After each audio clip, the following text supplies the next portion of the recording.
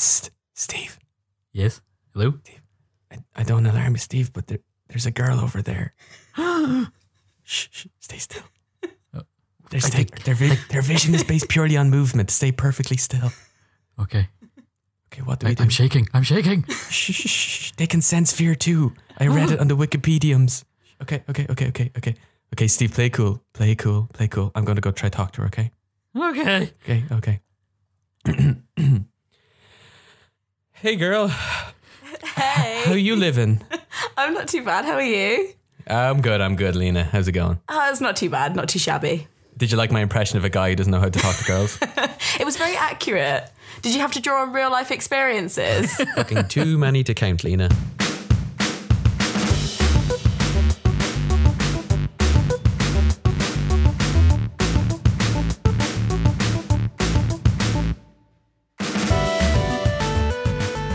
Lena, in the past when we've had special guests, we've had the luxury of actually knowing them beforehand. Yeah. Like Donal, we knew for years, and he's a close friend. And Jer, if you listen to that episode that Jer appeared in, you'll know that he once had sex in my bed, which is like as close as you can get to a I tease him guy. at work about that, actually. It's very fun. Yeah. What a rogue. So, but we don't really know you at all. We've never met in I don't know you person. either. It's very exciting. Yeah, I know, right? Although I have some information. I recently got an Irish passport. So really we could be related at this point. No way. That's We might no be way. friends, but we could be family. Oh God. Oh my God. All of us. Hilarious. Hang on. Are we responsible for your Irish citizenship? Did you put us down as like recommenders or something like that? You'll get a letter in the post. I think there's a nice Oh my man coming God. round to interview. It's very exciting. No, my mum's Irish actually. And then no because of Brexit, she was like, no child of mine is getting stuck in this country. So The country she got she me a emigrated form. to. Yeah. And she kind of like held me at knife point and I had to sign the form to say I was Irish. So sorry about that, guys. I don't know if I'm appropriating your culture. That sounds like all Irish mammies. That makes sense. It makes sense. Exactly. Sorry. That's how Steve and I both became Irish, actually. We're both from Argentina. Oh, no way. Yeah. There you I don't know if go. you could tell by the accents. Great accents. Yeah. You've really acclimatized. # you are Irish. I like it. Oh, we'll get to that. But because we don't know you and maybe our listeners don't know you, I thought I could ask you a few questions just to kind of get to know who Lena Norms is. We can do that. Yeah. Is it a citizenship test? Yeah, that's Am I going to have to basically sing it. the Irish national anthem? No, nothing like that. But if you do fail, we cut the podcast short and Steve and I will take it from there and we'll just get rid of you. So Okay, cool. no That's pressure. cool. Yeah, that's a great idea, Richie, considering everyone can already read the title of this podcast. The first question is, do you have a better suggestion for the title of this podcast? I don't. What am title? What am branding? Yeah. What am There we go, capitalism? exactly. It's It's fine. fucking hard, all right? I came up with it when I was drunk and I never I actually like changed it. So, yeah. So the first question, Yeah. pretty straightforward one. What Hogwarts house would you be in if you were to go to Hogwarts? Ooh, it's a good I one. am definitely a Hufflepuff. Oh, yeah, ditto. Me too. They have a round common room, okay, and it's right beside the Mm-hmm. kitchen. Why would you not want to be in Hufflepuff? Why would you be in a I know, tower? and they're so chill. I know. They're the best. They're so chill. Yeah. Hashtag every day I'm huffling. Exactly. I saw a tweet today, actually. Do you want to hear this tweet? Yeah. Hold on. It's about, I was looking at the We Are Irish hashtag, and it says, Ireland is like Hufflepuff. We're not the smartest or the strongest or the most ambitious, but everyone is welcome. Yeah, that's a lovely. I think that's quite cute. That's perfectly sums it up, actually. Steve, what would you be? I think you're like a Slytherin. Yeah, I took the test. I'm Slytherin. Yeah, that all checks Ooh, out. Serious. Well, now we know a little bit more about you. Probably also not a feminist. Steve, you took the Pottermore Hogwarts house test and you got like the secret fifth response, which is just wanker. Okay, second question, Lena. George of the Jungle or Austin Powers? George of the Jungle. Yeah, there we Definitely. She can stay. What a man. go. Yeah, what a man. It's those Exactly. glistening, shiny olive oil abs. That's what it is. I really like his demonstration of masculinity. His interpretation to me is perfect. You think he's a feminist? Probably. Definitely more than Lionel. That Lionel Yeah. guy that she almost married. Definitely more so than Austin Powers, my God. What a guy. Austin Powers Yeah. isn't a feminist? He's effeminate. Very close. But Yeah. very different. I see. It's all about pronunciation. Yeah. And the last question. So I know you're an avid reader and you have a podcast that's based around reading, and we'll touch on that later on. But I thought the last question we could close out is, about reading. So if you could only read one book for the rest of your life, which Goosebumps book would it be? I am literally afraid of the dark. I've never read a Goosebumps book. Fun fact. Seriously? Yeah, Can I make a recommendation? Yeah. Okay, so there's dozens of them, and they're all great. The Choose Your Own Adventure ones in particular are wonderful. I love them. Yeah, they're fantastic. Maybe I'll try one. So the first time, the first Goosebumps book I ever read was one of the Choose Your Own Adventures one, but I fucked it up. I didn't know how it worked the first time I read it. I don't know why, Joe. I was super young, but I was reading it for about 8 minutes, and then a Yeti ate me, and like in the story, not in real life. Yeah. And then I got the book and all. Yeah. And then I got really upset because I thought I did it wrong, and I wasn't allowed to finish the rest. Like that was the end of the book. Yeah, and I put the book down. What a waste of money. I never even... Yeah, that was it. I was like, oh no, I got eaten by a Yeti. It's over. That's so adorable. Well, I'll try and get braver and read them. But Jer's girlfriend, Sana, Yeah. she took me to the London Vaults on like a special tour that was like a ghost tour. And I had to be taken out halfway through and wait on the plastic chairs outside because I got too scared. Oh. And she was like, you pussy. And like left me. She just continued with the tour without me. And I sat in the reception wow. But anyway. Yeah, so I think 3 questions. I think we know everything we need to know about you now.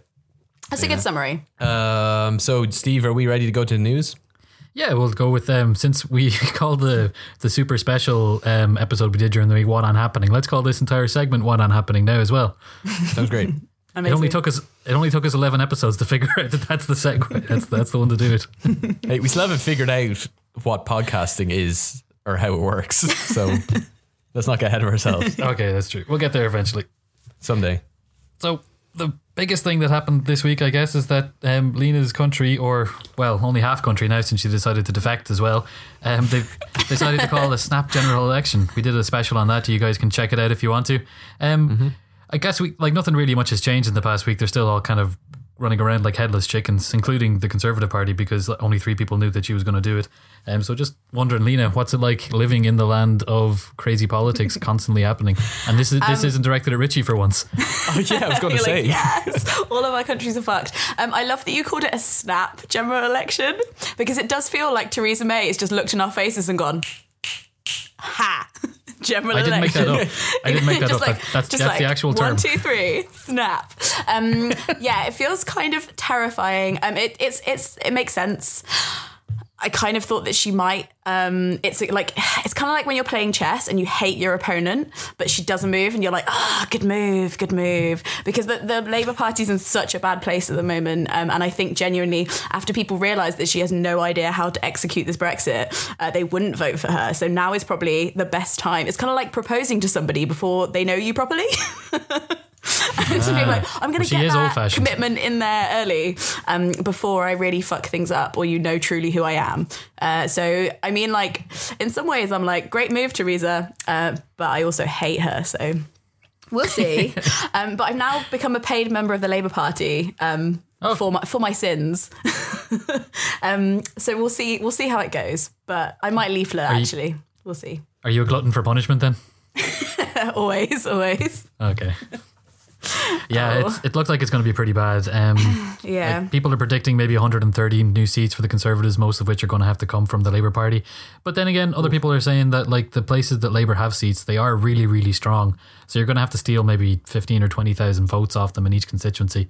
And like it isn't so easy to do as just as simple as, Jeremy Corbyn isn't like that well, so that means I'm not going to vote for this Labour MP who my grandparents have been voting for and everyone has always voted for. I'm suddenly going to switch to that party that I've always hated.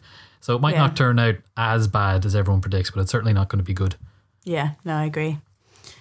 What's the coverage like been over there of this? What have people been saying about us?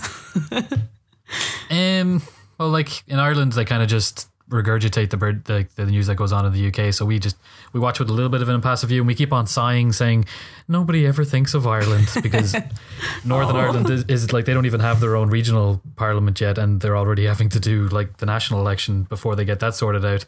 And like she didn't mention the Northern Ireland border once in her speech, and no one has mentioned it so far. It's all just the rambling on about the usual stuff. So we're just kind of like, we're going to get forgotten again, and we're just going to have to clean up the shit that the UK leave behind, as usual. The Eeyores. of the British Isles. Oh, Yep. I'm sorry. Soz. Oh no, first mistake. You can't see. You have an Irish citizen now. You can't call it the British Isles anymore. Oh no, is that bad? It is. Fuck. I thought the British Isles was the geography thing. It's only the geography thing because the people who used to draw the geography books were the people who said that they owned the whole thing.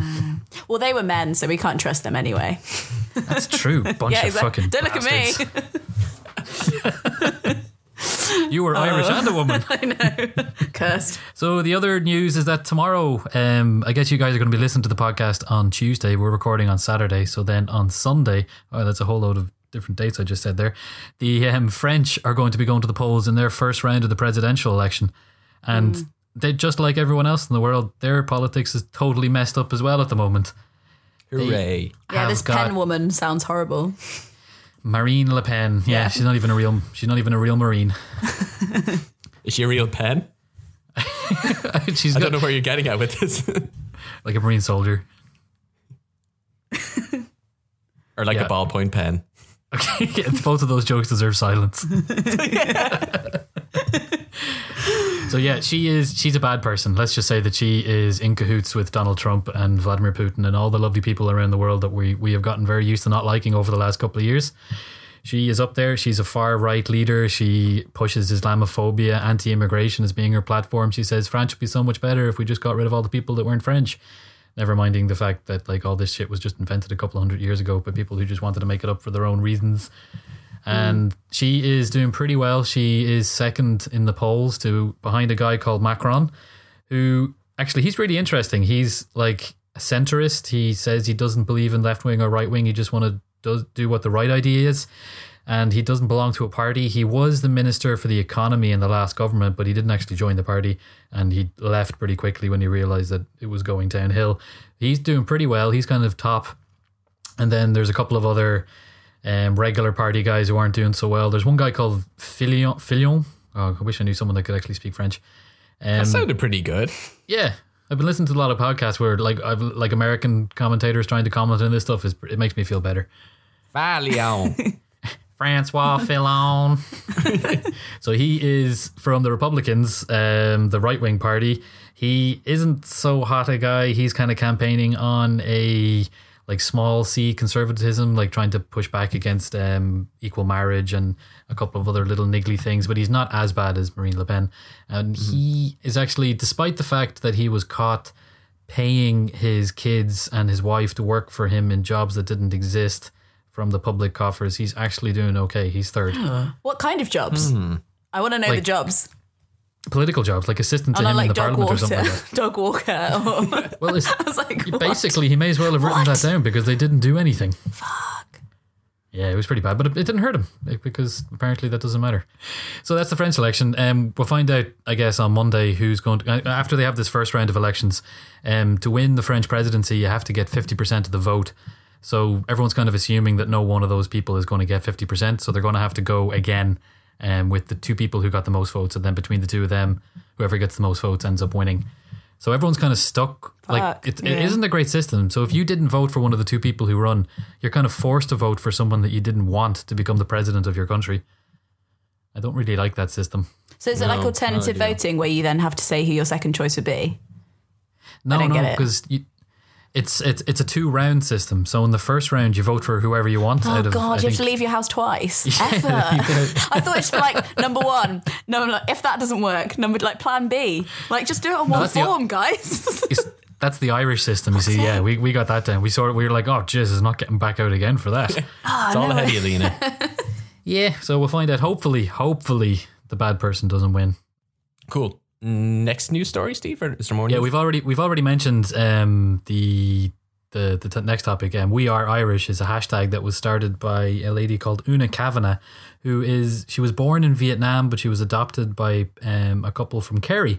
And basically she became an Irish kid raised by these people. And given the most Irish name anyone's ever been given ever. Absolutely. That is like, you cannot get any more Irish than Una Kavanagh. It's all in the name, isn't it? Paddy O'Brien and Una Kavanagh would be like the two standardised Irish people that would walk out if you were to say. I once knew, Steve, Paddy Fitzpatrick. And for those in the know, you'll know that Paddy, that just basically means Patrick Fitzpatrick. That's amazing. Anyway, what's this hashtag about?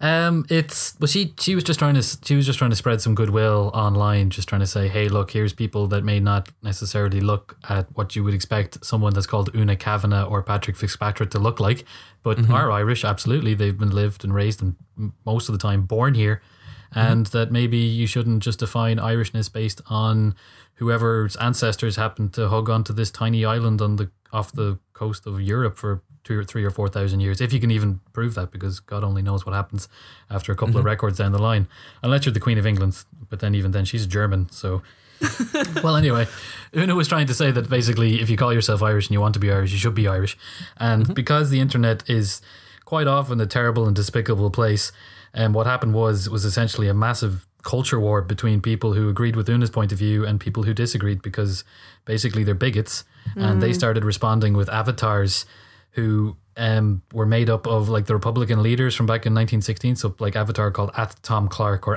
@Padraig Pearse would start saying, you're not like, oh, multiculturalism is this and that, and no, you're taking it down and this and that, and basically just being horrendous.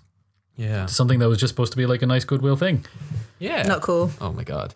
Yeah, I read an article on, and I saw some of the responses from both sides, and some of the people who again were of maybe they had like Asian ancestry or Middle Eastern ancestry, but are Irish now, and they were commenting in flawless Irish, and I was reading it going, I don't know what they just said. Like, I'm on the other side of this, I am the quintessential Irish person, but I don't know what that person just said, and I'm also in California right now. This person is far more Irish than I am on paper.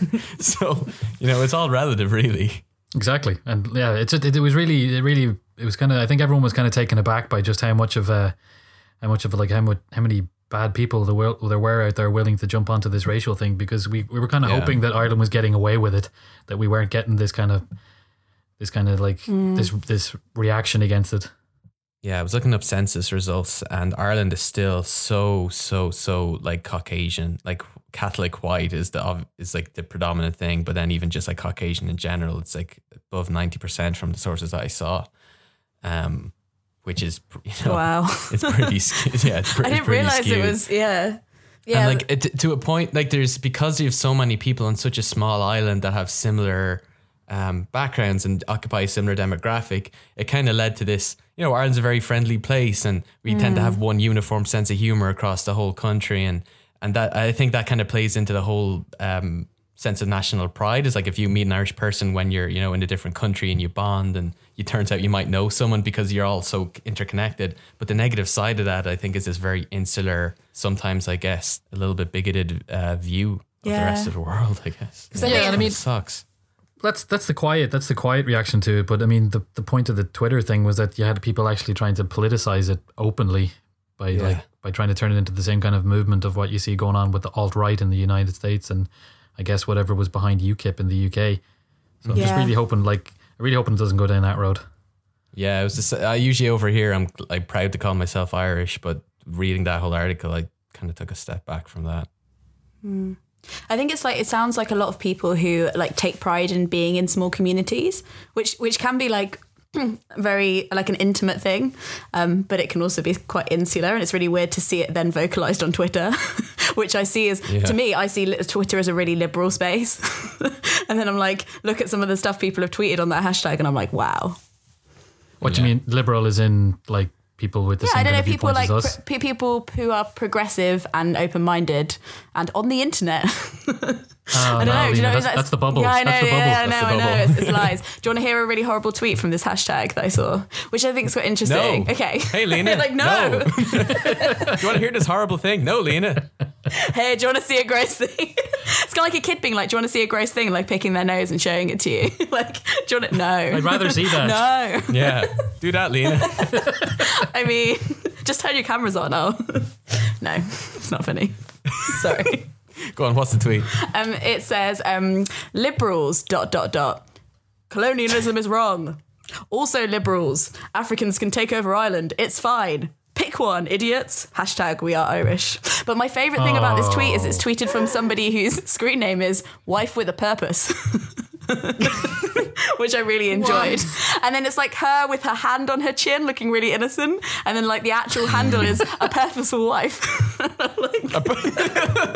I really enjoy her. I think we'd be friends. Yeah. Oh, anyway, in other Irish news, we got this thing called an Irish Citizens' Assembly. So we got a tendency in Ireland to have a lot of referendums. I know you guys in the UK have had one recently and you're still shaking afterwards. Yeah. But we tend to have like at least one or two every year. I mean, it's good. It's kind of like having like a family meeting when something's going wrong. It's like, right, round the table. I think it's quite nice. We need to talk about Kerry. This is an intervention for Kerry. What can we do? Cut it off. Wait, 1 second. Sorry, I just realized for American listeners, Kerry is a county. It's also a girl's name in America. So we're not picking on Kerry. So All of Ireland got to. This one girl from Athlone was like, "Listen, Kerry, don't even start, okay?" Go on. What's happening anyway? So the Citizens' Assembly is the thing that the government uses to fob off things that it doesn't want to actually talk about, like political reform, and the biggest one that they've been pushing for the last two governments has been abortion. So, Lena, I'm not sure if you're aware, but in Ireland, abortion is actually in the constitution as being illegal, and we had to heard about that. We had to have basically someone die a couple of years ago to actually change the law to allow it to happen in cases where the mother's life is at risk. So it's massively controversial. It's not going away. And today, the Citizens' Assembly, actually, I got the news wrong. First, I thought that they had voted to have a referendum on repealing it, because it's not a good idea, whatever about your laws, it's not a good idea to have a permanent thing written into your constitution of your country that this is what we all believe, because countries don't work like that. Only feckin' theocracies that are run by crazy popes work like that. And unfortunately, that's still what we're working on.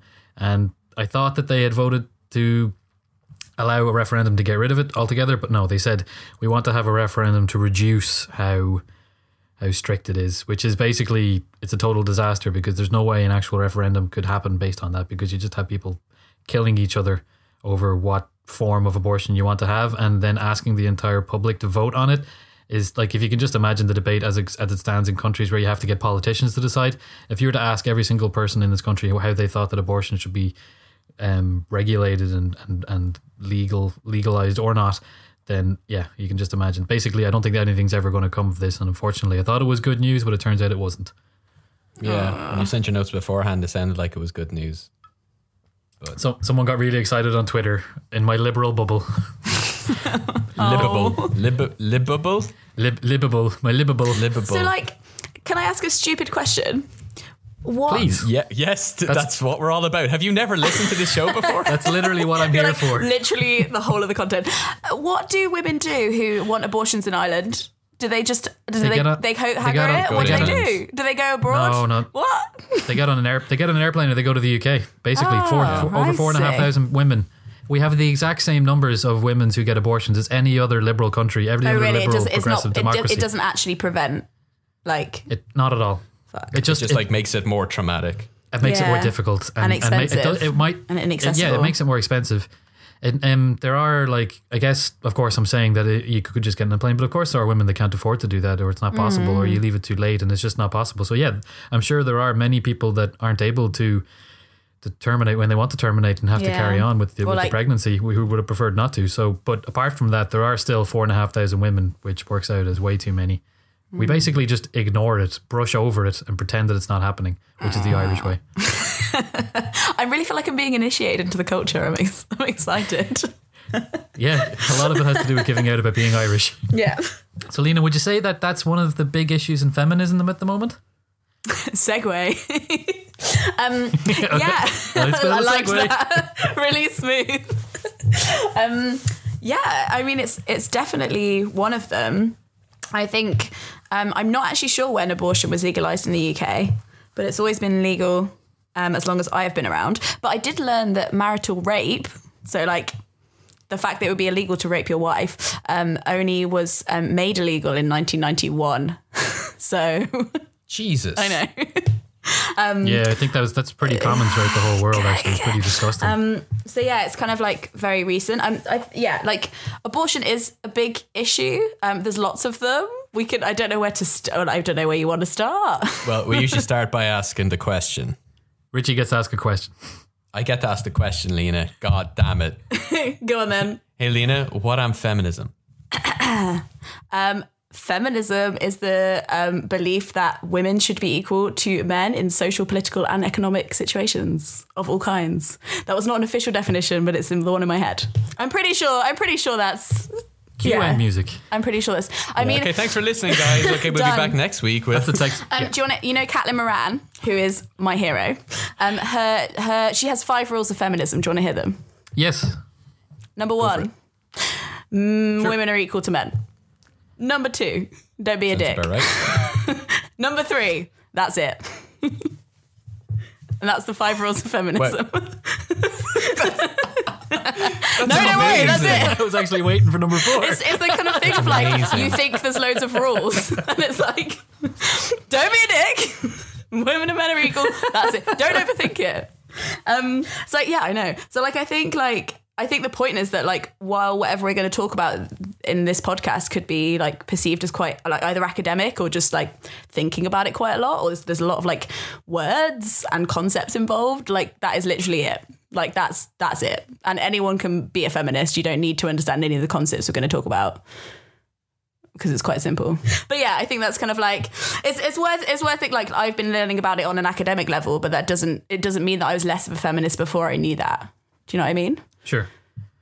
Well, do you want to take us through, like, I guess what the academics would have identified as like the movements in the history and like where it kind of came from, especially I'll like be in really terms brief of the political side because of it. 1, I don't know that much, and 2, I think it's like useful to have the concepts in your head if you're like moving through life. You don't really need to know all the dates or all the names, if that makes sense. Yeah. So first, like the idea of the waves of feminism is really interesting because 1, it kind of sounds like there's some kind of like weird ocean that's rising. I don't know. To me, it sounds like do you guys think it's a weird like way of saying it? When you said waves of feminism, I just imagined a bunch of women just waving at me. It's like waves, like hula dancing. Yeah, tell me, like, what do you guys understand of feminism first? Like, I want to, and like, yeah, like, what do you guys think of it? Or like, I don't know. Like, do you know about the waves? I don't know an awful lot about I did a little bit of sociology in college and we touched on it a bit, but I don't have any hard and fast dates and stuff embedded in my brain. One of the most recent definitions and the kind of how I've been thinking about it in my head actually came from the Rubber Bandits. I don't know if you know the Rubber Bandits. No. They're a comedy music duo from Limerick who wear plastic bags in their head. But they sound amazing. Don't write them off just based off that description. They're actually pretty damn intelligent. My first destination in Ireland is going to be Limerick. That's done. Yeah, there you go. But one of the guys from Rubber Bandits went on the Late Late Show, RT's like biggest talk show, and was talking about feminism and how he felt that like the men in rural communities in Ireland really, really, really need feminism. And he described it as not about bigging up women over men or coming on too strong in that direction. Like, it's not about overcorrection per se. It's just about addressing a historical imbalance. And that's kind of how I've been viewing it in my head and structuring in my own head. But to be honest, in terms of like an actual academic history of the subject, I'm really lacking. That's cool. It's not that interesting anyway. No, it is. I think as well, like, it's like don't worry, it is. There's been many films about it, jokes there haven't been. But no, I don't know. I think like an interesting point about like when you are like called out for something or when people disagree online. Like I was like listening to The Guilty Feminist. If you heard of this podcast. The Guilty Feminist. No. Oh my God. It's the most amazing podcast ever. Anyway, I would recommend. Lena, I'm going to try and not take offense by that statement. Okay. It's the second most amazing podcast. I mean, it's the best podcast by women. We'll say it that way. How's that? Fine. We can accept that. We can accept that. Fine. I guess. If you're going to define me as a man, that's fine. But anyway, in that she talks about like being called out or like feeling like you've been told that you're wrong, and she's kind of like the most important thing is to show that you don't want to kill somebody, you want to change their mind. So it's like, you know, when you're being called out for something or when you're being told you're wrong about something, you can either feel like that person wants to have a conversation with you and like open dialogue and just, you know, maybe change your mind, or they actually just want you dead. And I think like a misconception of like a lot of feminists is that not that they want to like change minds or like talk to people, is that they actually just want all men to be dead. And that's like a horrific stereotype that I don't know. Yeah. I think it's interesting because it's kind of, I don't know. And do you feel that's like shifting ever? Like that perception is shifting, or there's still a lot of work to be done there? Definitely. I think because we're really changing our idea of what gender even is, I think it's really easy to like stop having two base camps and stop having like men are from Mars, women from Venus. But I don't know, like I'm interested, like do you guys consider yourselves feminist? Are you like how do you feel about it? Do you feel like intimidated by it, or like I got a funny one about that. Share. My wife listens to this podcast, and one of the first arguments that we had was over whether or not men can call themselves feminists. Ooh. Yeah. I'm not allowed to call myself a feminist because she's a feminist. She's very much a feminist. It's like part of her core identity, and she reads about it, writes about it, has discussion groups about it. And part of what her and the people that think like her have come down to it, if that men are allowed to call themselves feminists, then they will come in and they'll try and co-opt the movement, and it's not as helpful. Basically, it's that they need to do this for themselves, and the best thing that men can do is basically not be dicks, but they don't necessarily need to call themselves feminists to be able to do that. They can just say that they can empathize with feminism.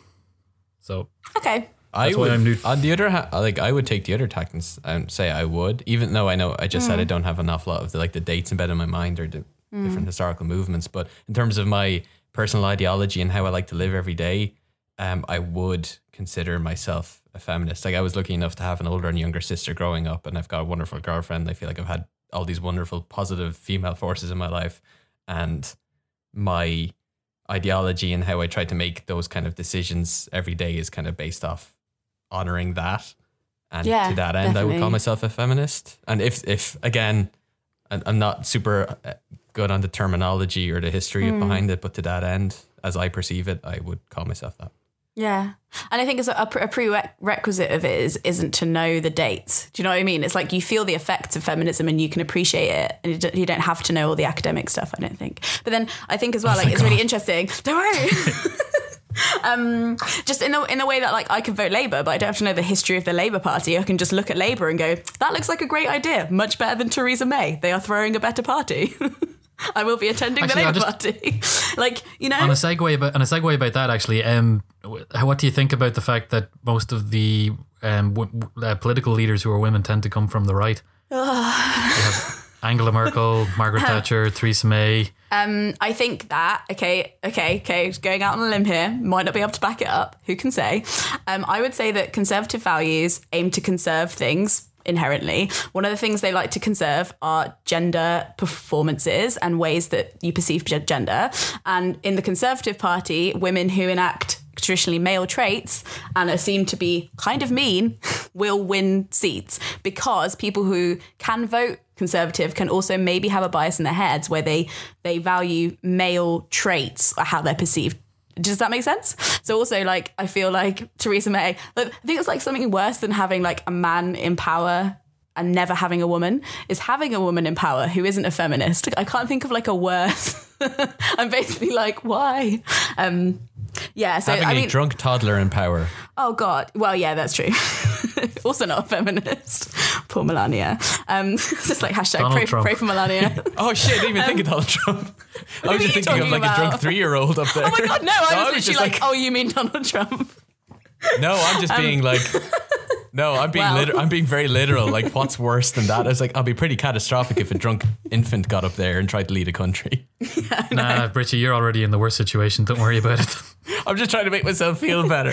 You're like, no. Yeah, on the topic of like male feminism, like I think the thing that I realized like when I don't know, kind of like during university or something, I like had this realization in my head where I was like, oh my God, feminism means that actually I don't really have to have anything in common with other women. Does that really make as much sense? And like part of the joys of like understanding feminism and understanding that gender isn't like that real is that I'm like, I could disagree with a woman, and that's fine. And that's not, you know, and not having to agree on everything in feminism as long as you're, I don't know, still working towards the same goal. So like, I believe that men can be feminists, and like, I kind of like think that owning the term is a good thing.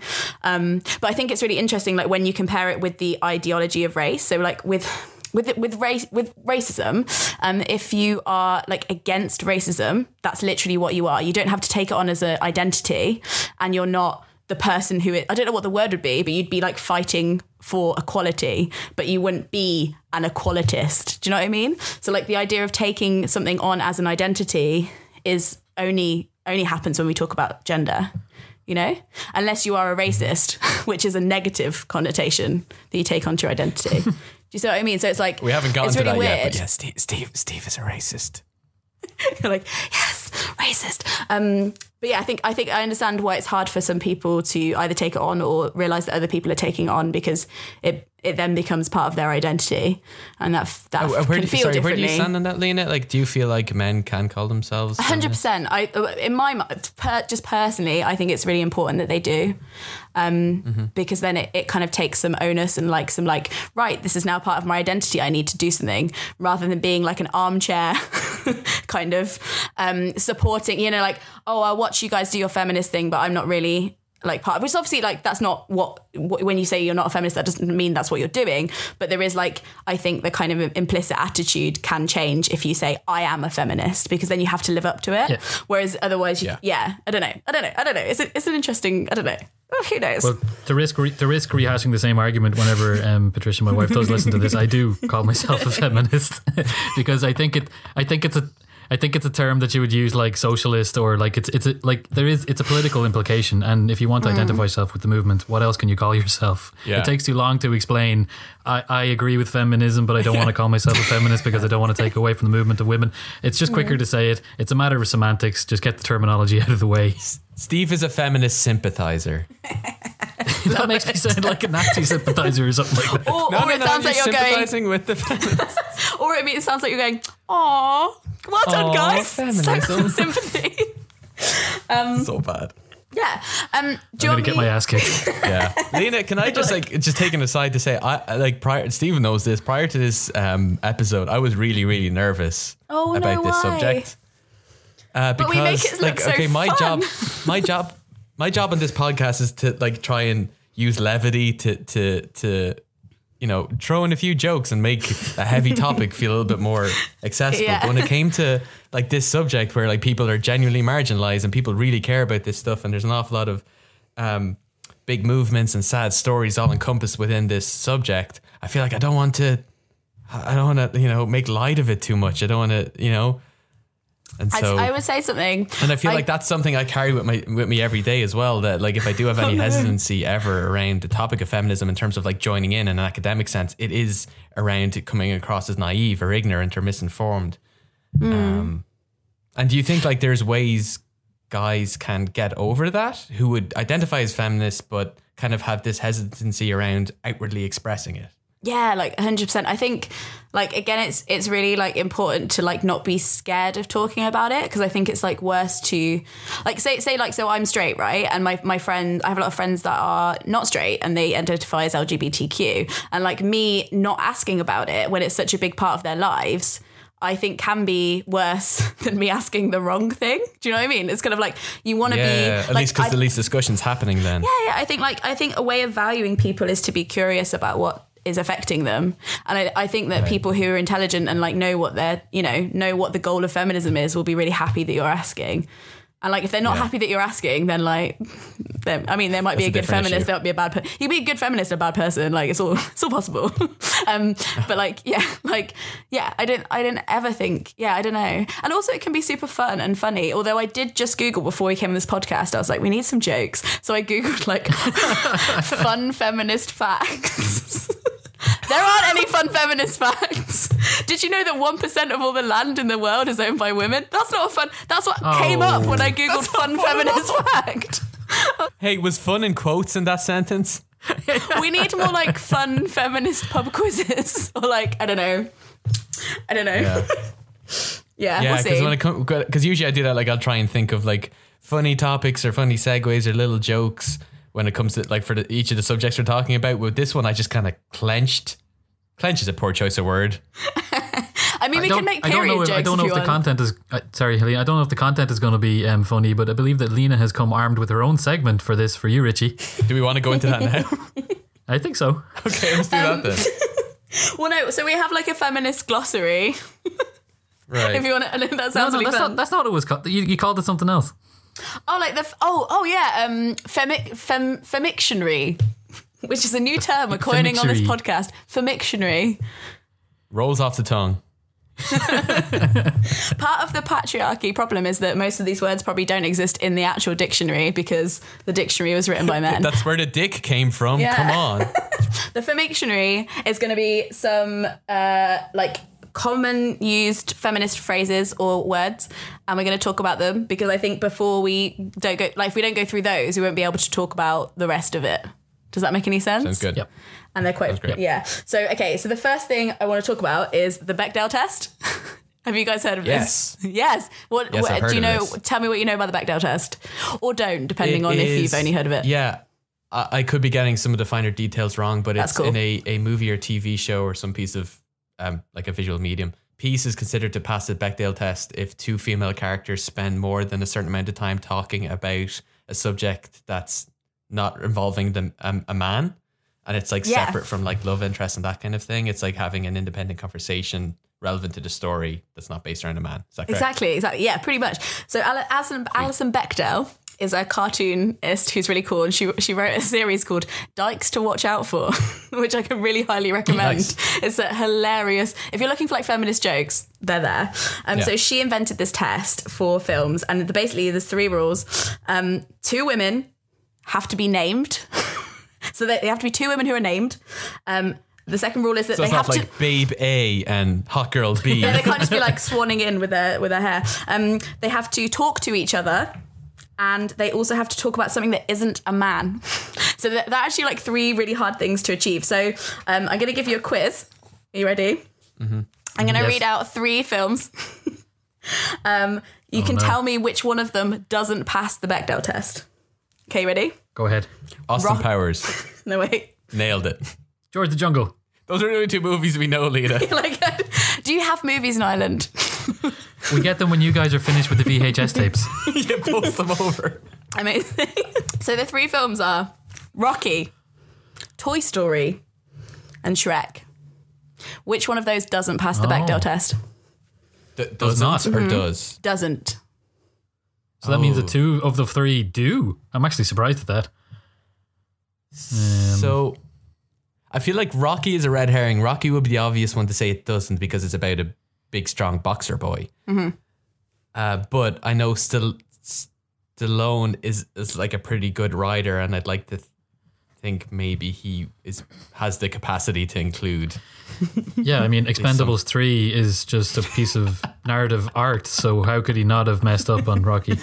Okay, I withdraw what I just said. but Toy Story, I feel like Pixar would have their shit together when it comes to this stuff. I'd hope so. I would hope so. So I'm leaning towards Shrek. What do you think, Steve? I'm going to say not Shrek. You're going to say Rocky or what? I'm going to say Toy Story. I don't think it's Shrek because I think Rocky's the red herring, and I don't think Shrek because like, there's just so many fucking characters in that movie talking to each other. There's got to be some of them. Yeah. So I'm going to say Toy Story. Okay. I'm going to say Shrek. Okay. Now, the first lesson, I don't know if you guys are properly Irish and have read the Bible, but the first lesson in the Bible is don't trust women. Genesis. All of them don't. shit. All of them, You did a Richie on me. all of them don't pass the Bechdel test. All of them. Do you want to know? Oh, no, Steve, I know how you feel now. Do you want to hear some other ones that don't pass the Bechdel test? Yeah, please. Yeah, go on. The original Star Wars trilogy. All of them. Yep. None of them pass the Bechdel makes test. sense. The entire of the Lord of the Rings. Yeah. All of them. None. Eternal Wow. Sunshine of a Spotless Mind.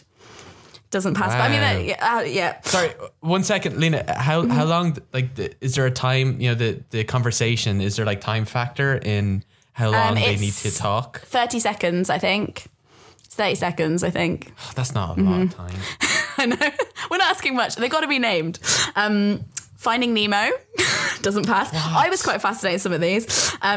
X-Men and The Yeah. Lion King. The Lion Let down. King. The Lion King. Well, really, there's only 2 named with female characters, aren't there? There's like Nala and That's true. I don't even remember the other one, but yeah, they don't talk to each other. But you know what's It's really chill. unfortunate about the Bechdel test is that like some of the most amazing female characters wouldn't pass either. So Alien wouldn't pass, even though it's got Ripley. Ripley kicking ass for the entire movie. But I think it's interesting because I think like a lot of the female strong, in inverted commas, strong female characters are often like portrayed as isolated and alone. Yeah. Because like you wouldn't have, That's like, true. you know, you wouldn't have a gang of them. You wouldn't like, there's just one and she's an anomaly and she's like crazy and she's got superpowers rather than just being like, yeah, I don't know. It's interesting. But there's been like lots of great feminist films as well. So we can't. But yeah, anyway. Name them. You can't leave us on a downer. Name them. The new Ghostbusters film is great. Yeah. Throughout okay. the whole of Legally Blonde, they barely talk about men. Miss Congeniality, great film. Great film. Yeah, there's loads. What about George it's of the good. Jungle? Where does that sit? Oh man, I don't think that would pass, would it? Probably I not. don't think probably so. right. I literally No. think there's one named female character in Devastating. Don't feel too bad about it, Richie. It's just like it's the default. It's like the movies seem to be one of the last ones to actually be catching on with this entire thing. So, like, hopefully, maybe in a couple of decades, you won't have to freak out because your favorite movie doesn't pass. Yeah. I don't think They're any getting there. of the like Shakespeare plays pass the Bechdel test, to be honest. So like, Yeah, we won't that's true. bash like modern filmmaking. It's chill. They weren't women weren't even allowed to perform. They were dudes wearing wigs doing the female parts back then. That's hot. It's quite funny. I feel like TV love is where maybe more of those movements are happening now. And you think of the likes of all of the amazing TV that's hitting now, like Game of Thrones and House of Cards. I imagine they would pass it with flying Yeah, colours. definitely. Yeah. Or even like, have you I'm seen really- Jessica Jones on Netflix? No, I haven't seen it. Is it good? That's amazing. That's Really like a good. feminist masterpiece, I would say. Like it's especially in terms of the superhero genre, like which has famously been incredibly male dominated. Like Marvel haven't put out a single female led superhero movie, which is ridiculous when you consider the fact that like 14 and it's such a big Hollywood box office draw Yeah. that not even a single one of them has been female led. Yeah. Having this like occupy the same cinematic universe but being entirely female led and very articulately so is wonderful. There's Wonder Woman coming out soon, I think, as well. Wonder Woman's coming out this year, and then Marvel are putting out their first one, which is or Captain Marvel, which is 2 years I'm from now. excited. Yeah, me too. It's cool. I've got loads of things we can talk about. Do you want to where do you want to go? Do you want me to keep going through the Femictionary? Yeah, go Yep, for it. keep on Okay. testing us. Hold on, let me find that. I emailed them to you, didn't I? Where have they gone? Didn't email me. Yeah, Flying here we blind go. here. that was intentional. That was intentional. Okay. Rich will make a tit of himself. Oh shit, am I not allowed to say tit? Lena, am I allowed to say It's tit? fine. Yes, you are. Yeah, you are, because you can say dick, so you can say Yay. tit. See, this is what I mean. I'm learning, you guys. Talk about it. Actually, Lena, yeah, I want to ask you about that. So my wife Patricia's from Brazil, and when she came over, Irish people say the word cunt a lot, and she was offended at it at first, and she's like, "Oh my god, you can't say that! You're degrading the part of the female body. You're just using it to try and be a chauvinist bastard."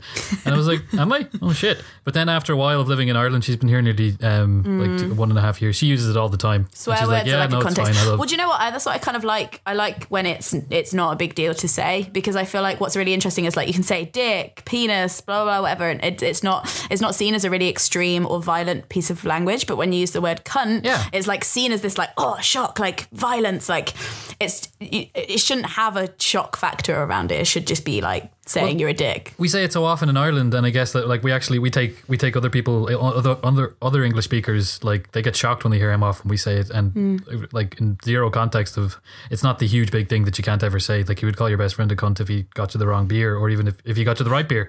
It's just something that you do. Affectionate. Hi, little cunt. Yeah. With an English accent, that sounds amazing. That's the thing. I think in English it sounds a little bit more cutting. It doesn't have the like round vowels behind it. It's like, oh, you cunt. It sounds a bit more. Doesn't quite have the same warmth. No. But work on it. We'll have to warm up our cunt.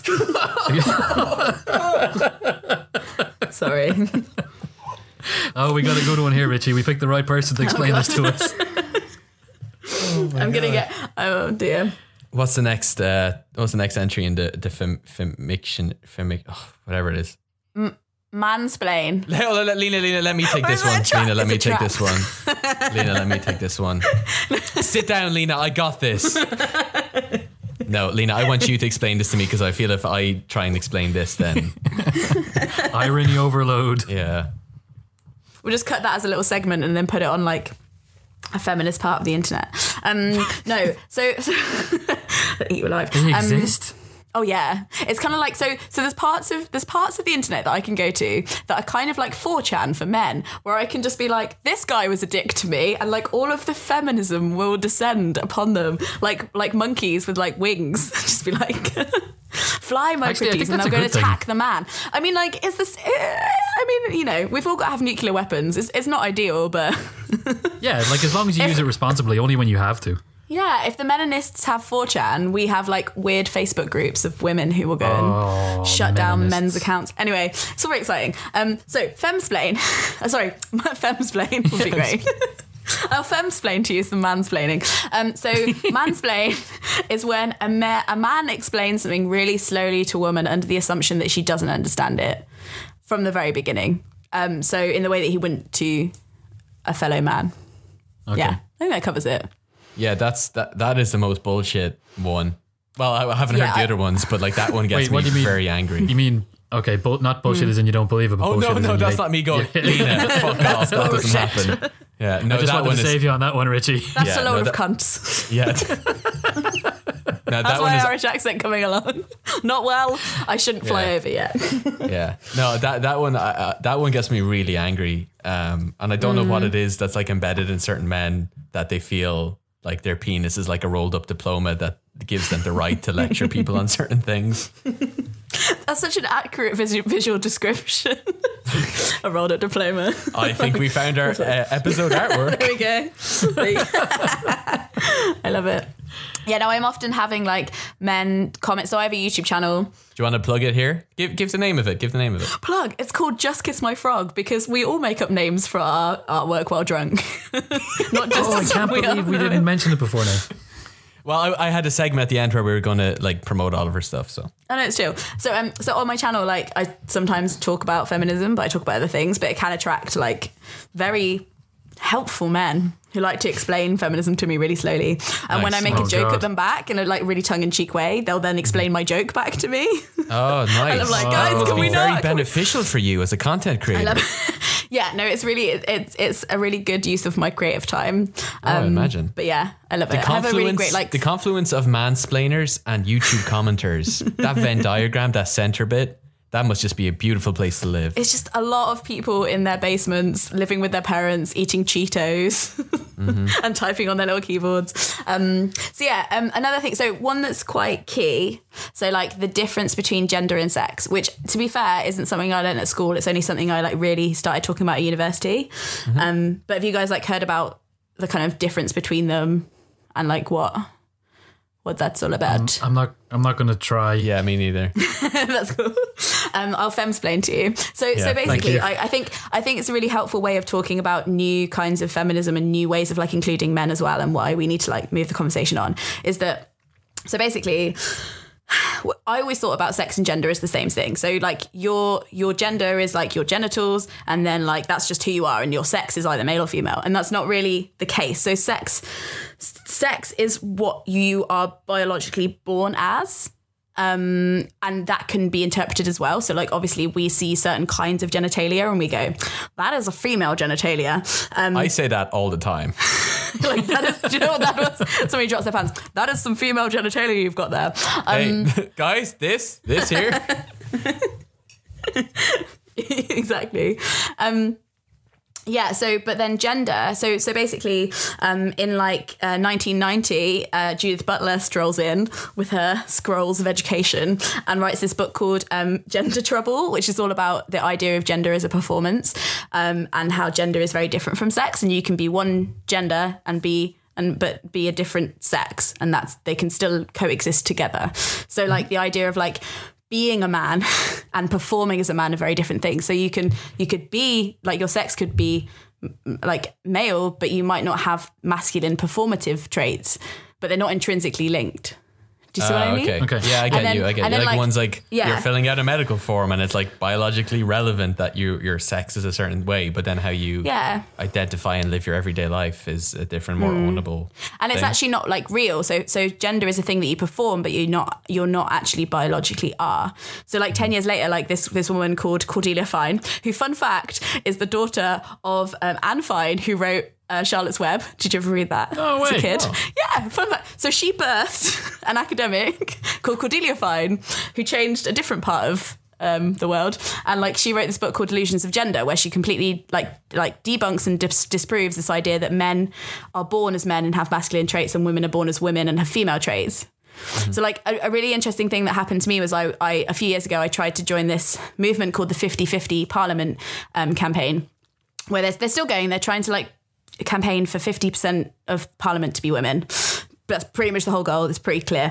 But it's really interesting because I was alongside feminists who were in like meetings who were older than me, and they were saying stuff like, we were agreeing on the output. Like the output was we want 50% of Parliament to be women, but her reasoning was like, I think Parliament needs women because women are more nurturing and they're naturally, more giving, and they're really, and that's because another generation doesn't consider gender and sex to be different. So I say we should have 50% of women because my experience is tailored to how people perceive my gender, whereas her idea of gender was that's intrinsically who we are, and like the world needs more mothering in its life. And I don't know.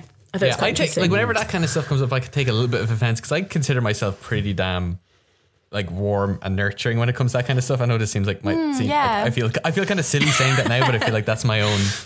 That's like my own thing. But I do consider myself to have those kind of tendencies and that capacity within me to feel that way and project that kind of feeling. And so they hear that it's a gender specific thing. It's kind of disgusting. It feels quite limiting on everyone, right? Like it feels like Yeah, well, I mean, like I've had the same thing as well. Like I'm growing up, I would never have been called out as being the fine specimen of a male masculine form whenever I was like striding around in secondary school or whatever. You didn't have me there, witches, Steve. That's why. Yeah, you would have kept on calling me that. I would tell you that every single day. Go on. If only. You're the George. You're the George of my jungle, Steve. Swinging from trees. Watch out for that tree, Steve. The tree's full of patriarchy. Don't fly into it. You're knocked out. The patriarchy just kept me down the entire time I was trying to be myself because I wasn't playing football or I wasn't doing all the things that are supposed to be stereotypically male. Yeah, right there with you, buddy. Right there with you. I'm just bad at football. It's not my fault. I won Most Improved Player of the Year back in 2002 in my school. Just saying. Thanks for participating, Richie. Thanks for participating. Yet more privilege. You were really shit, and now you're slightly less shit. So here, have a trophy. Yeah, I think it's really like another misconception is that women don't understand how gender affects men. Right. Would you say that's true? Yeah. So like, I think like, again, like it's kind of like, it's not like we don't think about it. In fact, like we're probably more, I think as well, like, I think talking to a lot of women, like a common female experience is to have male friends that talk to them about their issues, but don't talk to their male friends.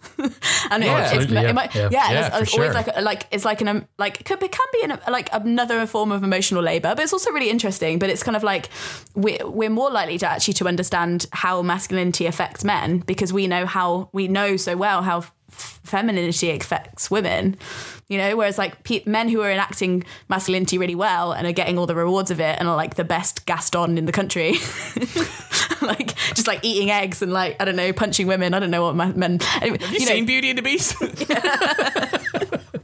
It's a tale as old as time, I hear. Yeah. But like there is this thing of like the idea of patriarchy hurts everybody. It doesn't just hurt women, and part of being a feminist is understanding that. But it's also like realizing that the way that gender expectations affect men is bad, but it's different. So like for sure. So like to go back to what I was saying earlier about the Rubber Bandits, that conversation that one of the Rubber Bandits had on the Late Late Show was about that. How he started talking about feminism was his group has been touring around Ireland, and because they're a very kind of Irish centric group. They tour around to like all of the counties and they go to these smaller rural areas and they're very kind of like men of the people kind of band, and they spend that like their time afterwards talking to people and going out for drinks with them and stuff. And he just sees this trend with like men in Irish rural communities where they just feel all of this social pressure to be a man and to pay for the dinner on a date and to do all of these things. And if they if they can't perform up to that for economic reasons or for just whatever personal reasons they have, they feel less. They feel like less of a human being as a whole as a result. And that's why he was saying that feminism, this whole notion of addressing the imbalance and realizing, no, you guys are peers, you're equal, you're in this together. And it's like a 50-50 thing in its entirety. It takes a lot of that social strain off of them, and they feel just better as a whole. Like they feel less, if that makes sense. And also probably more pleasant to be around, less likely to become terrorists or commit suicide or like all of these things that like we see. Again, there's a danger of me as a woman being like, have you noticed that most terrorists are male? Do you think it's because men are evil? Or like, have you noticed that most shit politicians are male? Do we think that's a male thing? And like, wait a second, Lena, you're right. Theory. Oh my God. Oh my God, Lena, you're right. Steve, join did the you dots, think about join the this? dots, guys. Get the pins in the string out. We've got a breakthrough. Oh my God. So yeah, but it's not that. Like we know it's not that. We know it's more that like masculinity is failing everybody. And while I don't know. It's the patriarchy, isn't it? Like it's the system that's designed around all of us. It's not like it's a system that was designed by men in the past to put themselves in charge, and the world has progressed this far, and now basically we're all still paying for it. So when you say that, it's all men that are terrorists and men that run the corrupt systems that are there, that is true. But it's not that men are like these individual men are doing it by active choice. It's that they are men who are built into the patriarchal system, which is designed to promote them to do those terrible things. And I think like while like the idea of being female, which is obviously fictional, like forces me into like assumed positions, like positions of inferiority, positions of silence, it also forces me, like, it's one of the stereotypes, and one of the stereotypes that becomes true is that we're quite social. Like part of the stereotype is to connect to other people. So while women are much more likely to be killed by men, and much more likely to be hit by men, and much more likely to be poor and have their rights taken away from them, they're much less likely to commit suicide because this struggle isn't as internal. And in some ways I kind of wonder, I'm like, of course this idea of gender and how it comes about would come about in circles of women because we're just more likely to talk about it. You know, it's affecting us more likely to talk about it, but it doesn't mean that like it's not real for everybody. It's just like, yeah, I don't know. It's weird. You can't really. It's really shit to like compare struggles. Do you know what I mean? And while I'm like, I think it probably is worse for women. On balance, I'd say probably worse. But at the same time, like, look, this episode is called "What Am Feminism." Let's not spend a lot of time complaining about the woes of men.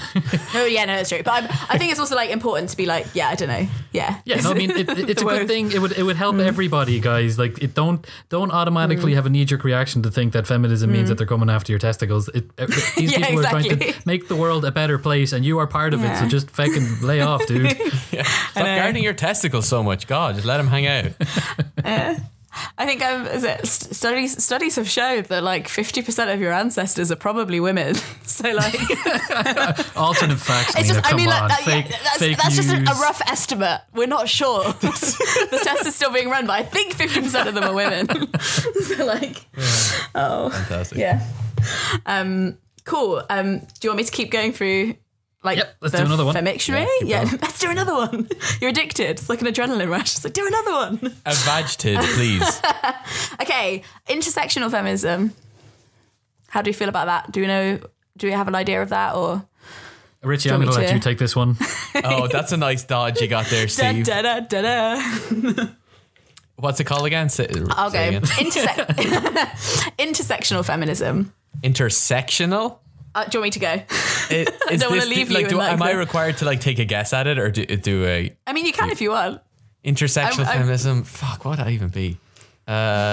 Is this like the confluence of different feminist ideals? No? Yeah, but no. Well, yeah. Yes, but also to me, no. Yes, because I want to be it's nice, not- but no, Yeah, because but you're no, wrong. because you're very, very wrong. I mean, like, yes, in a no kind of way. Brilliant. It also sounds like women who are really bad at driving and can't use intersections, which is not true. There's not that. No, it's so intersectional feminism. So basically, like, there are waves. I think it's important to note these waves of feminism, or whatever we call them, which we have to bear in mind are a Western idea. Like, they're not. Feminism didn't start in the 1800s. Feminism was going on for a while, but we've only started calling it feminism from the 1800s onwards, and we've only started having these idea of waves. So you know, like, did you like study the hierarchy of needs, like, anywhere?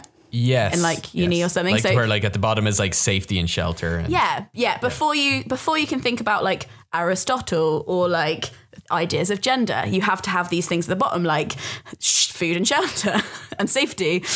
So, like, the same goes for feminism. So, like, first wave feminism was the suffragettes and people who wanted the vote. Like, that's literally all they were like, we literally just want the fucking vote, guys. We'll get to the rest of it later. Like, just give us the vote and then we can talk about the rest. So they really, like, first wave feminism is really about the vote, also access to education and therefore employment. And that was, like, it. But that, to most people's standards, ruled out a lot of the time the idea of race and feminism, because a lot of suffragettes were white. They weren't concerned about women who weren't white. Partly because they were kind of racist, and partly because they were like, look, we're going to solve this issue and then we'll get to you people, which is awful. You people. But that was that. I'm paraphrasing. I'm pretty sure that's what they said. Probably not. You're probably not. Definitely. I mean, that's what they said in the film. No, I'm pretty sure that's what Carey Mulligan said in the film. No, so second and third wave feminism has tried to be a lot more intersectional.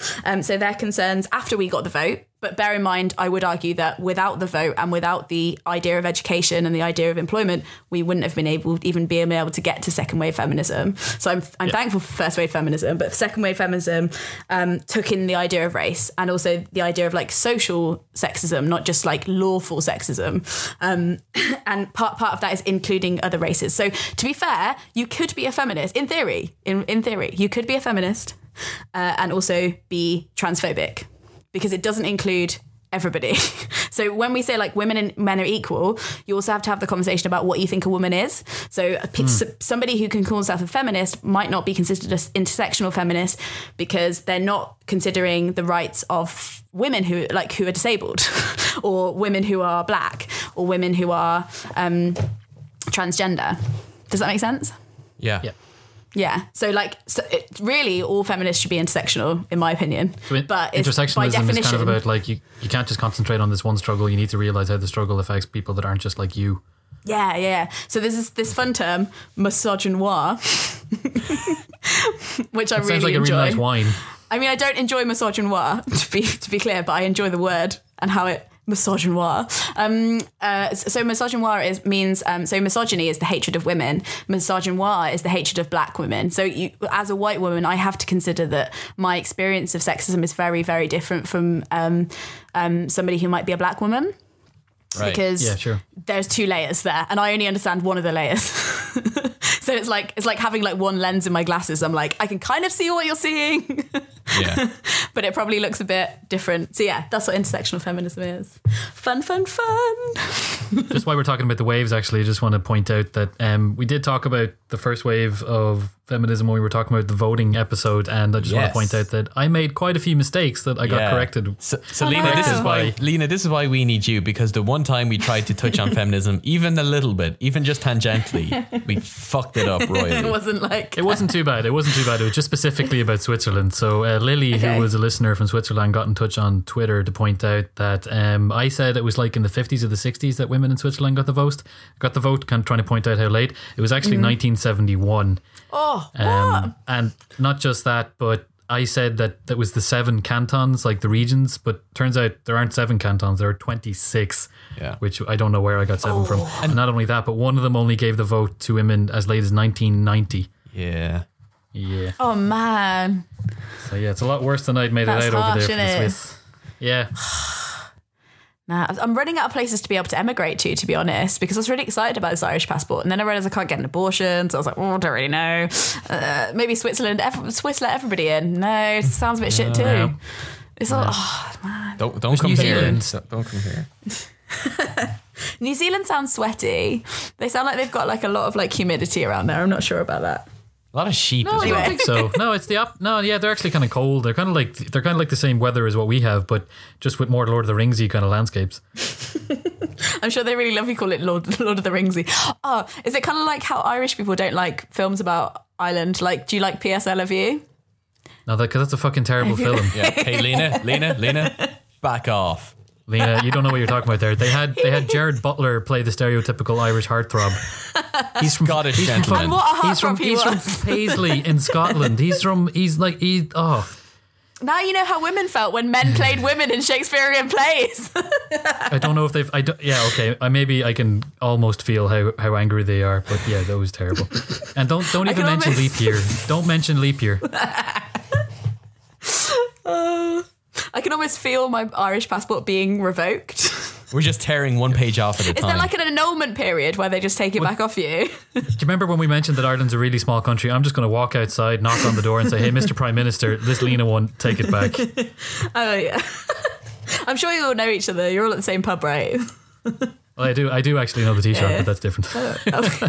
That's a story for another Steve day. dropping that bomb on this political podcast, 12 episodes deep. No, fucking hell. You know the Taoiseach. I've met him loads of times, and I have his number on my phone. And if he sees me on the street, he kind of recognizes me, but doesn't remember why. Shut up right now. When I approach Have you I never about mentioned that? No, when I approach you about making a political podcast and we had an episode specifically about Irish politics. Sorry, Lena, we'll get back to you in a second. But we had an episode about Irish It's chill. we had an episode about Irish politics and you had the Taoiseach's phone number in your phone right next to your computer as you were recording this and we didn't call him up. I also have Michael D. Higgins' number. Fuck off. All of the times we've mentioned Michael D. Higgins and you've never mentioned have his phone number. Well, why would I ring him? He's busy being the president, Richie. What do you want to do? I want to tell him how adorable he is. I'm sure he knows. Vote for him again. Sorry, Oh, boy. anyway. We'll talk about this after the show, Steve. It's chill. Feminism, whatever, let's go. Okay, whatever. Get it over with. Jesus. No, I'm done. You guys talk. I'm going to be over here just chilling. Okay, Lena, go for one of the other topics. Okay, 1 second. Can I go to the loo? I really need a wee. Yeah, because me and Steve need to have some shit we need to hash out. So know you go some shit. wee. I'm just gonna go to the loo. Go 1 second.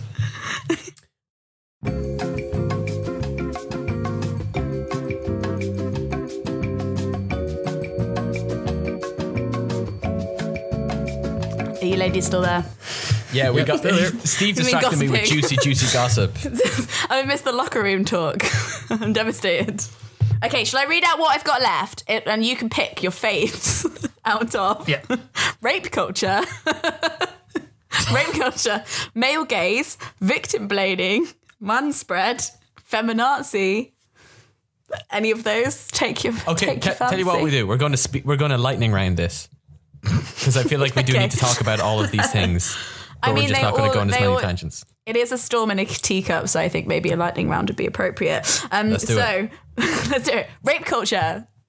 Rape culture is the culture surrounding the idea of rape where women are blamed for rape and not men. So in the same way that if you were a man and your watch was stolen, you wouldn't be told to not own a watch, or maybe you shouldn't wear your watch out in public, or maybe you should think about who sees your watch. Lena, can we do a... Sorry, I know we said no tangents, but a quick aside, Steve was Okay. out last weekend and actually lost his watch. So I'm going to go against that and Steve, say, I didn't Steve... know that was a bit of a trigger. Yeah, It's okay, it was my own fault. yeah. Steve shouldn't own a Well, watch. you shouldn't blame.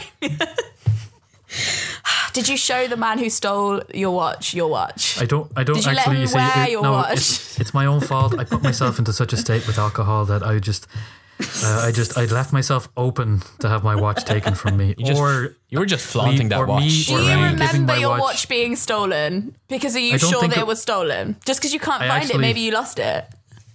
Yeah, or I gave it to somebody. It wasn't stolen. I just don't know what happened to the watch. I don't think this is a good analogy considering the seriousness of the topic. I don't know if we have the time for that. Yeah. But There we go. God damn. No, it is obviously it's a very, very serious issue. yeah, sorry. I mean, but when it's a lightning round, you can't take it too seriously.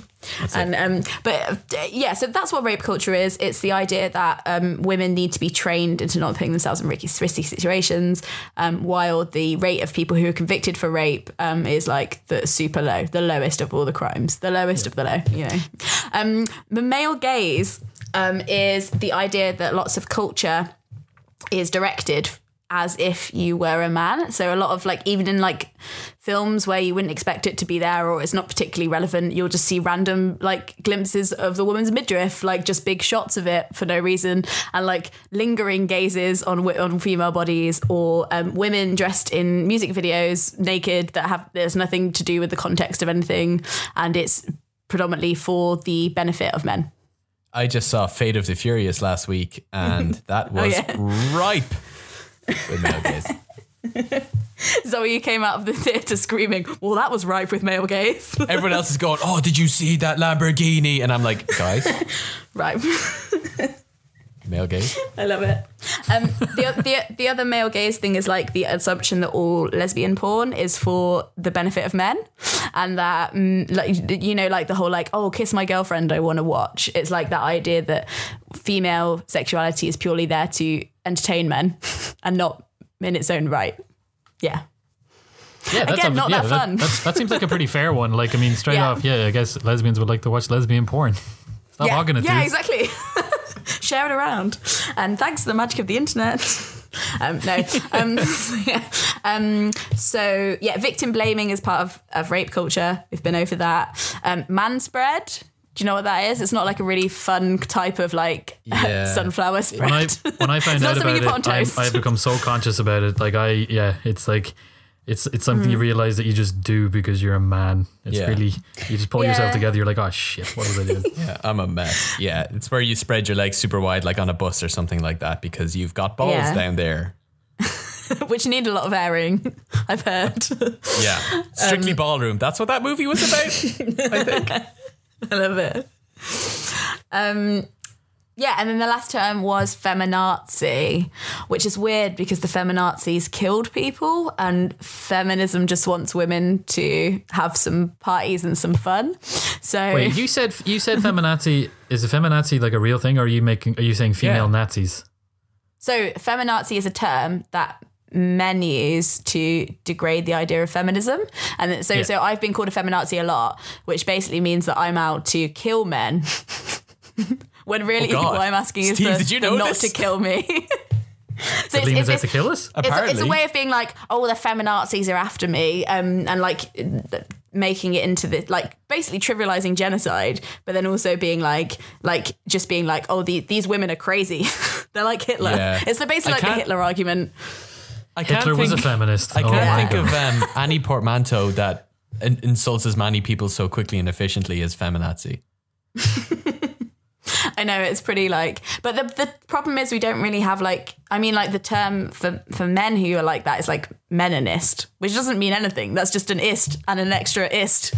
Yeah, feminazi is actually like it's more evocative. Yeah, or like MRAs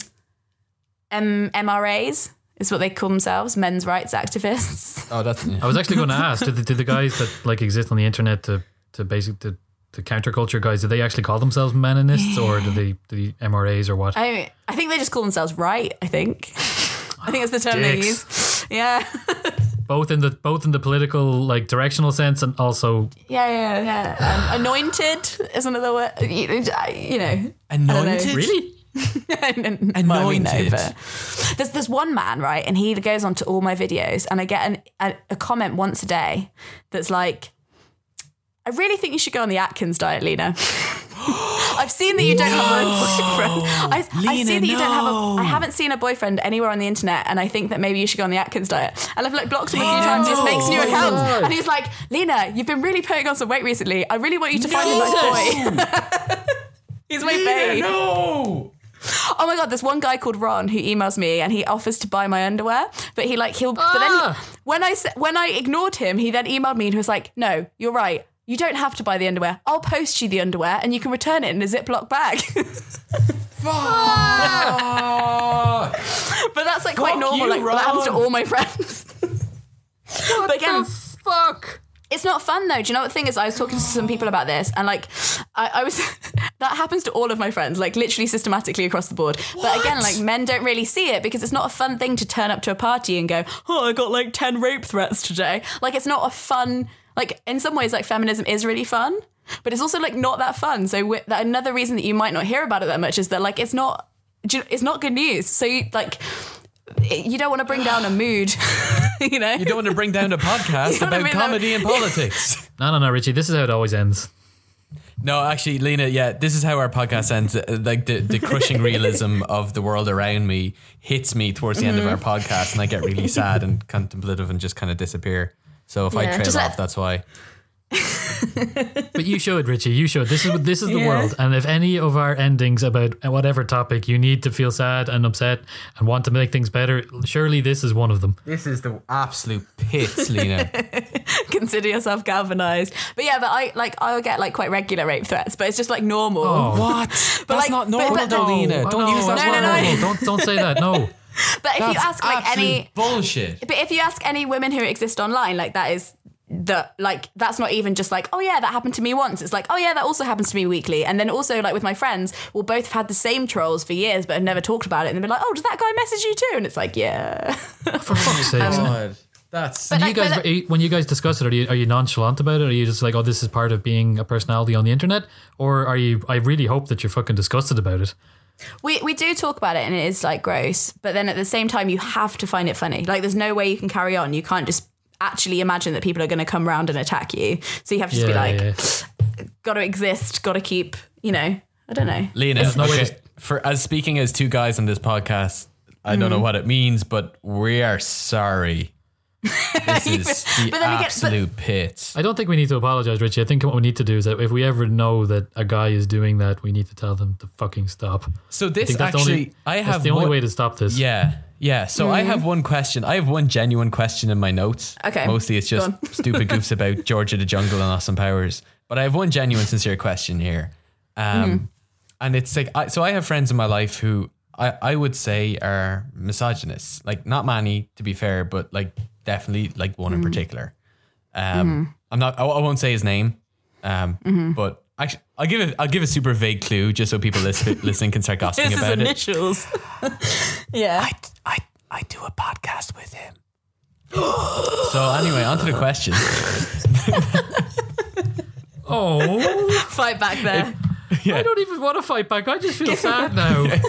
No, it's not Steve at all. Steve's not at all. No, but there is a guy in my life who I have semi-regular contact with, and during interactions with him, occasionally comments come up. Like, okay, one situation in particular that came up a while back was there's a group of us, we were all watching TV, and it was some sort of documentary, and they were doing these things where they were flashing back to footage from the past and then interviewing people in the present day. And they were doing this constantly throughout the show, and it was mostly men. I think it was some sort of music documentary or something. And then it showed a woman, and it flashed back to her in the past, and she was a very pretty lady. She was in her like early 20s, stunning woman. But then when it cut to her in the present, she was in her 50s, and she looked fantastic. Like, she looked really, really good. But the guy who I'm talking about now saw her when she was younger, and then saw her now, and he was like, what the fuck happened there? You know what I mean? Even though we had seen like footage of like time. Dude. Yeah, exactly. Temporal reality. Yeah, but even though we had seen like footage of men who looked far worse in their 50s now. What happened to them? Lots of drugs. Yeah, exactly. They look like shit. Like, they just look like, but like it didn't even, like, in his head, it didn't warrant commenting on, but it did for her. And there's other things like watching, like, I think it was almost in that same sitting, another music thing, like Beyonce came on singing a song about female empowerment and all this kind of stuff, and he's like, oh, the tits on her, like that kind of thing, like when it was Tracy McCartney. Like, and so like when this kind of things happen, and like I'm in a group of guys, and the rest of the guys wouldn't be misogynists, but maybe they're not actively participating in feminist discourse.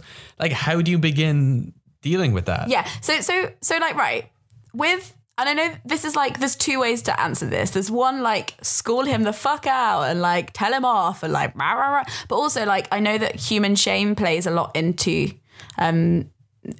like changing people's minds. So like, while I want to be like, what he deserves is to be called out and to be schooled on that, and you should write a slam poem about him and like tell him what's way ahead of you. Steve, drop a beat. Get that, one of those snap decisions that Teresa likes to make. But like, you pragmatically, and I don't know if this is the right thing to say or the most feminist thing to say, but like pragmatically, the fastest way to make him feel like that's not the right behavior is to make it a little bit shameful, but also just really uncool. So part of like Caitlin Moran's like theory is like, she's like, you know what, we can academicize, what's the word? Be academic about feminism and explain why it's logical. But at the end of the day, like being logical isn't sexy. It's not fun. It can be dry. Whereas like, do you know what would be faster if we just made feminism cool?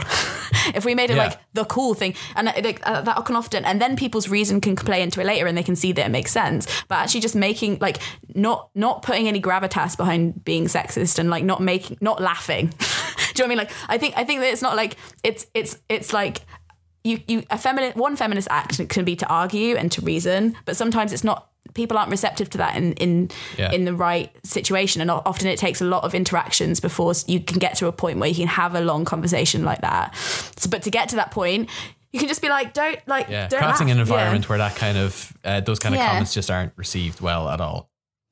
Yeah, definitely. And it's like, it's not even like a telling off, because you don't like, I think shame breeds anger and defense, but like if it's more like about listening and then being like, so when he says something misogynistic that has a question attached to it or something that you can ask, just be like, why do you think that? Or like, what's your, because you want to believe that everybody has their own reasonings for things. So it's like just getting them, because often like stuff like that is ignorant. Like somebody said, like the opposite of feminism is ignorance. It's not genuinely the belief that men are better than women. It's that they just haven't thought it through. And like often it's more like just getting people to think it through themselves rather than being like, no, you're wrong. But also I think like as time goes on, less women will date him, like less and less. Like, do you know what I mean? It's like he would just realize that I don't know. Actually, just on that one, I haven't actually asked it yet, but I wanted to. It was one that I have in my notes to ask. What do you think of women that say that they aren't feminists? And I don't mean the politicians and the ones that are leading the right. I mean like just day to day girls are like, oh, I don't care about that. I think that as a woman, it is your right to identify yourself how you want. And that's not, it can be not helpful, but it's also okay to not call yourself feminist, I think. But logic suggests that while I wouldn't force somebody to call themselves a feminist, because I think it'd be quite ironic when it's all about freedom. But like logic suggests that the only reason they're allowed to say that they're not a feminist, or like they're allowed to even tell people they're not a feminist, or like have something to say, or like have a platform to say it on, is because of feminism. Like they have to see there's an irony to the fact that they don't want to be a feminist, but they're benefiting from it. And like part of the like really generous part of feminism is like feminism will benefit everybody, whether they like it or not. Like whether that woman wants to fight for equality, she'll probably get it, because that's how like law works and that's how culture works, is that she will benefit from it even if she doesn't want to. Yeah, but I mean, yeah, but not like, I guess we're assuming that the person may have thought about it, but like, what can you say to someone that hasn't even bothered to get their head around it? Like, I guess in the same sense that someone says, "Oh, I don't care about voting. It's not my business," and then in the same way that a girl might be living her life and they go, "Oh, I don't care about feminism," you think it's okay because eventually, if enough people do say, "I am feminist," that the world will get better, while they're too busy not caring.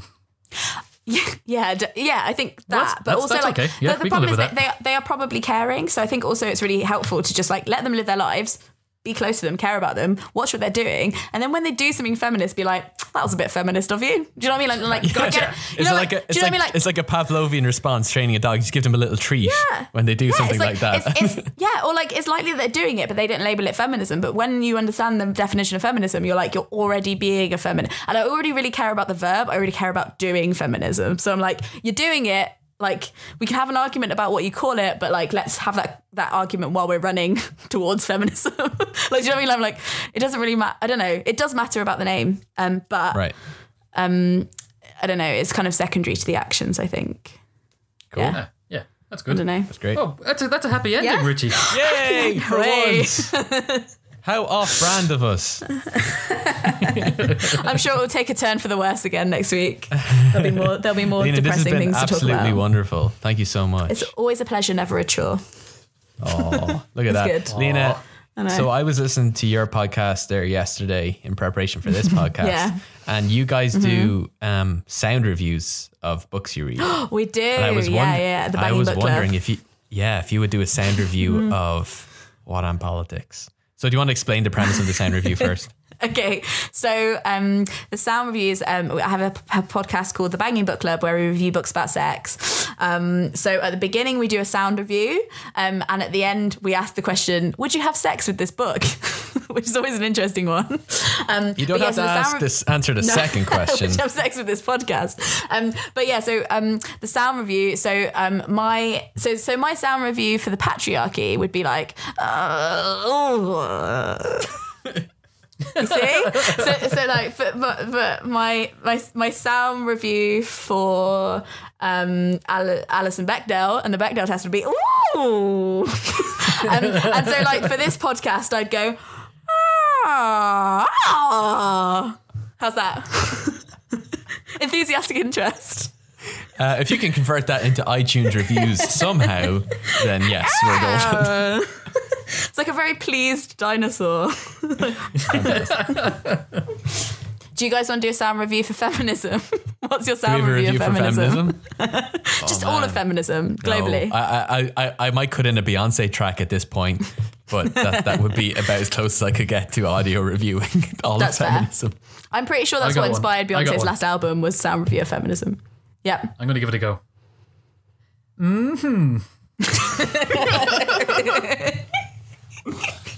That was excellent. Yeah, I'll double down on that. United. Lena, thank you so much. I'll put a link to all No of your problem, stuff in the show description if people want to check you out any further. Do you want to plug your Twitter or anything like that? Yeah, you can follow me. I'm at Lena Norms, LEENANORMS. And also, can I give you guys some links of like cool feminist things that people can read about if they want to? They're not things that I've written because I'm not the best, but I think there's like lots of stuff that you can read about that's like totally not boring, but a cool way to learn that I haven't made. Excellent. Yeah, do that. That would be Yeah. absolutely fantastic. Thank you to everyone who's been listening. If you do like it, share and subscribe and all of that good stuff. And leave a review on iTunes as well. Trying to double down on that if we can at all.